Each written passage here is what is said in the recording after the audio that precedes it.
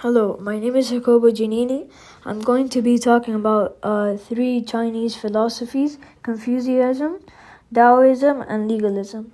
So we're going to start off with Confucianism. It's based on teaching Confuci, who is called Confucius. By the Western society.